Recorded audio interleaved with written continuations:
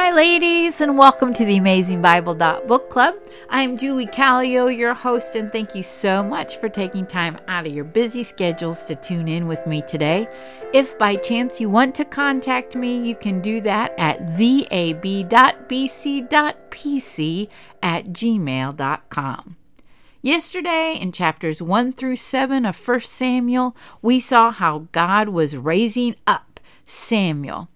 Eli the priest and his 2 sons have died, and we have come to a transition of leadership once again in the life of Israel. Chapter 8:1 says that Samuel was old, and he had 2 sons that he had made judges over Israel. And then it said that his sons did not walk in his ways, but turned aside for money, and they took bribes, and they perverted their judgments. Because of this ungodly leadership, the elders gathered together and said to Samuel at Ramah, "Since you are old and your sons do not follow in your ways, now make us a king to judge us like all the nations." This displeased Samuel, and he went and prayed to the Lord. God said to listen to the people, for they have not rejected you, but they have rejected me, that I should not reign over them. Listen to their voice, yet protest solemnly unto them, and show them what it means to have a king over you. Then he told them, "A king will take your sons, appoint them for himself, for his chariots, for his horsemen, for his captains, and he will reap from your harvest, and he will take your daughters and have them serve him, and he will take your fields and your vineyards and your olive yards, and he will take the best, and he will take 10% of your seed." In other words, they'll have to pay taxes, and he will take your vineyards, and he'll take your best of your servants, and he will put them to work for himself. And you will cry out in that day, because your king, which you have chosen, and the Lord will not hear you on that day. Again, ladies, it is a fearful day when the Lord will not hear out our cries. The people said, "We still want a king over us so that we will be like all the other nations." The problem is, ladies, Israel was not supposed to be like all of the other nations. "And that our king may judge us and go out before us and fight our battles." Samuel told the Lord, and God said, "Make them a king." Now, one thing to keep in mind is that there were Old Testament passages way back from Moses in the Torah, or the law, for when this day would come. So God knew it was coming. Number 1, in Genesis chapter 17, when God made a covenant with Abraham and said, "Nations and kings shall come from him." And then he says that Sarah will be blessed with a son, and she will be a mother of nations. Kings of people shall be from her. Then when we get with Jacob, whose name was changed to Israel, he's the one that had the 12 tribes. When he was dying, he blessed the 12 sons, plus he blessed Joseph's 2 sons. And when Judah was blessed, he said, "The scepter shall not depart from Judah." A king has a scepter. And this is found in Genesis 49, verse 10. Then the third Old Testament verse is found in Deuteronomy chapter 17, verses 14 through 20.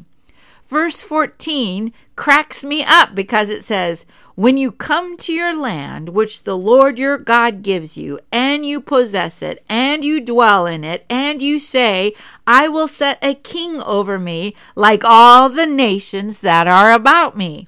Then God gives guidelines on how to do this and how the king is supposed to be. God is not surprised at this. One of the things that affirms the Bible to me is that the Torah was written 400 to 500 years earlier by Moses, who has been dead and gone a long time. We then had Joshua, who's been dead and gone for a long time. We had the period of Judges, and now these words are fulfilled. Again, this Bible does tell one story, and when we get to the New Testament, we will find, ladies, that we play a part in this story of God. So the story continues. In chapter 9, we see a man from Benjamin Now keep in mind, at the end of Judges, it was the tribe of Benjamin that was living in sin. The other tribes wiped them out, except for the 600 men who fled to Rock Ramon. Then the Israelites realized they had almost wiped out a whole tribe of Israel. So they got wives for these men, some from the city of Jabesh Gilead, since they did not join in the battle. And then they allowed the men to take wives as the women danced at a festival in Shiloh. It is this tribe, the tribe of Benjamin, that Saul was chosen from. He was good looking and he was taller than any of the other people around. Saul looked the part, but we will quickly see that his actions do not fulfill the part. As one commentator said, Saul is a transitional figure. One thing that Dr. Westerholm said in worship class is that another theme throughout Scripture is God choosing the second instead of the first. I'm still pondering what all that means. As we are reading through the Bible, though, I do see that this is a case for that. It is the second king of Israel that has the heart for the job. So here Saul was tasked with finding his father's donkeys. He couldn't find them, and Saul was going to give up on the task, but his servant said he knew a man of God, Samuel, and he could possibly tell us where the donkeys are.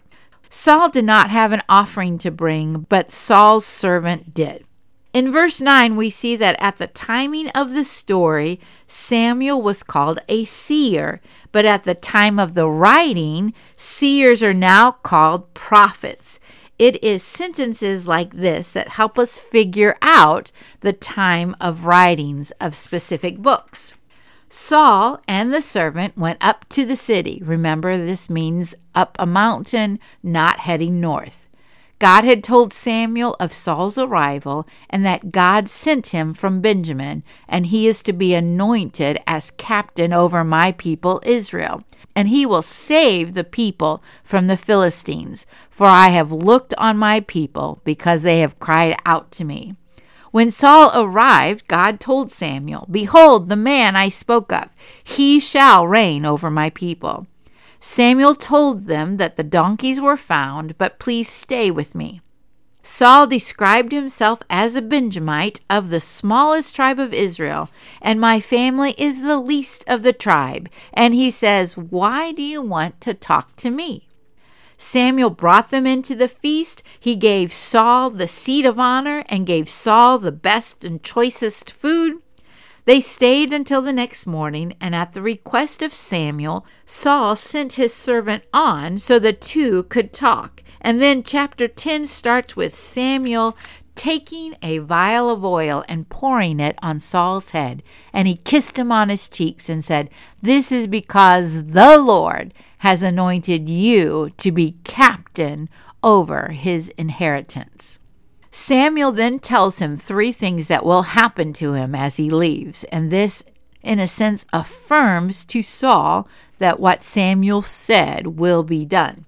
The first was when he gets to Rachel's grave. Rachel was Jacob's beloved wife who bore Joseph and Benjamin, that 2 men will come and tell him that the donkeys have been found.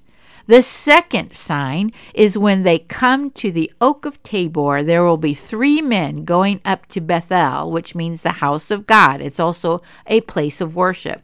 One of the 3 men will have young goats, one will carry 3 loaves of bread, and one will carry a bottle of wine. They will give you 2 loaves of bread. The third event is that they will come to the hill of God where the Philistines are, and then a group of prophets will come down from high places with a harp, tambourine, flute, and lyre, which is a stringed instrument. And they will prophesy, and the Spirit of the Lord will come upon you, and you will prophesy with them, and you will turn into another man. Then Samuel says, when these 3 signs happen, do what you need to do, for God is with you. And then in 7 days I will come to Gilgal for you and give burnt offerings and peace offerings, and then I will show you what to do. All that Samuel said happened. Verse 9 says that God gave Saul another heart. Saul prophesied as Samuel said, and the phrase came about, "Is Saul also among the prophets?" When Saul's uncle asked what happened, Saul kept Samuel's anointing a secret. He kept it hidden. Then Samuel calls each tribe, and Benjamin is picked. And then out of the tribe of Benjamin, the family of Matri was picked. And from that family was Saul picked. But Saul could not be found. He was hidden. Again, I think this gives us a clue as to what kind of kingship Saul will have. It was God who told Samuel he hid himself among the stuff. That's found in verse 22. The people ran and got him, and he was taller than all the people. Then Samuel said, "See him whom the Lord has chosen, that there is no one like him among you." And the people shouted, "God save the king!" Verse 25 says that then Samuel told the people the manner of the kingdom and wrote it in a book and laid it up before the Lord. And Samuel sent everyone home. Saul also went home, and with him came a band of valiant warriors whose heart God had touched to follow Saul. In verse 27, but there was a band of men, children of Belial, worthless men, good-for-nothing men, that did not honor him as king. But Saul kept his peace. Now the Ammonites came to attack Jabesh-Gilead. This was the city where 400 young virgins were taken as wives for the Benjamites in the story of Judges. They cried out, and they sent word to Saul, their new king. Verse 6 of chapter 11 says that the Spirit of God came upon Saul, and Saul's anger was kindled greatly. He took a yoke of oxen and cut it into 12 pieces and sent it to the tribes of Israel. And fear came upon all the people, and they came out as one. Again, this reminds us of the story that happened in Judges. Saul put the people into 3 groups, and they slew the Ammonites. The Israelites wanted to kill the men who did not support Saul as king, but he would not let them, because he said, "For today the Lord has brought salvation to Israel." I think this also gives us a clue that it really still is the Lord who fights their battles for them. He then said, "Let's go to Gilgal and renew the kingdom there." Gilgal was the first city that Joshua took when crossing the Jordan River. So they went there, and the people made Saul king before the Lord, and they made sacrifices of peace offerings before the Lord. And at Gilgal, Saul and all the men of Israel rejoiced greatly. Then Samuel says to the people, "I have been righteous before you," and they agreed. And then he reminds them that the Lord raised up Moses and Aaron and brought them out of the land of Egypt. Then he mentions various judges that God raised up to deliver them out of bondage. And then he mentions this era, the era of the king, whom they chose. God then gave them a king. And then the words he shared were similar to the words that Moses gave at his final statement and Joshua gave at his final statement. If you fear the Lord, if you serve him, if you obey him, if you do not rebel against his command, then both you and also the king that reigneth over you will continue following the Lord your God. But if you don't obey the voice of the Lord, but rebel, then shall the hand of the Lord be against you, as it was against your fathers. Then Samuel says, "I will call on the Lord to send thunder and rain so that you may perceive your wickedness is great." And the Lord sent thunder and rain, and the people feared the Lord and Samuel. Samuel told them to fear not, but serve the Lord with all your heart. For the Lord will not forsake his people, for his great name's sake, because it pleases the Lord to make you his people. Ladies, it pleases the Lord to make you his daughter. Then Samuel says, God forbid that I should sin against the Lord in ceasing to pray for you, but I will teach you the good and right ways of the Lord. Only fear and respect the Lord and serve him in truth with all of your heart. For consider what great things he has done for you. But if you do wickedly, then you and your king will be consumed. This shows us what the future of Israel will look like. Well, ladies, today's lesson is a mixture of God's sovereign plan intermingling with man's free will. We know God planned for Israel to have a king. Since we have seen that God's plan was that his king would come from the tribe of Judah, then it seems this first king was too early for God's plan, and yet the people were asking now for a king. And truthfully, for good reason. Samuel's sons did not represent godly leadership. Dr. Betts, my Old Testament professor, said that Saul was the people's choice, but that King David was God's choice. Yet God allowed it, and the kingship was started with Saul. Dr. Betts gave our class a warning that I want to pass on to you as well. He said, when we presume upon the Lord that we know better than he does, and to push him on things that we know he is not doing, there is a problem with that, and that truly is a rejection of the Lord. And we reject the Lord when we don't trust in his timing, his way, and we want our way because we know better. Then, in my notes, I have a star circled twice with a "Be careful, Julie!" and then an arrow pointing to this sentence. The problem was not the request, but the now part, the timing. Ladies, I am quick to meddle in things, some of which are not even my responsibilities. And most of the time, I don't stop and pray and ask. It's like, this needs to be done, so let's do it.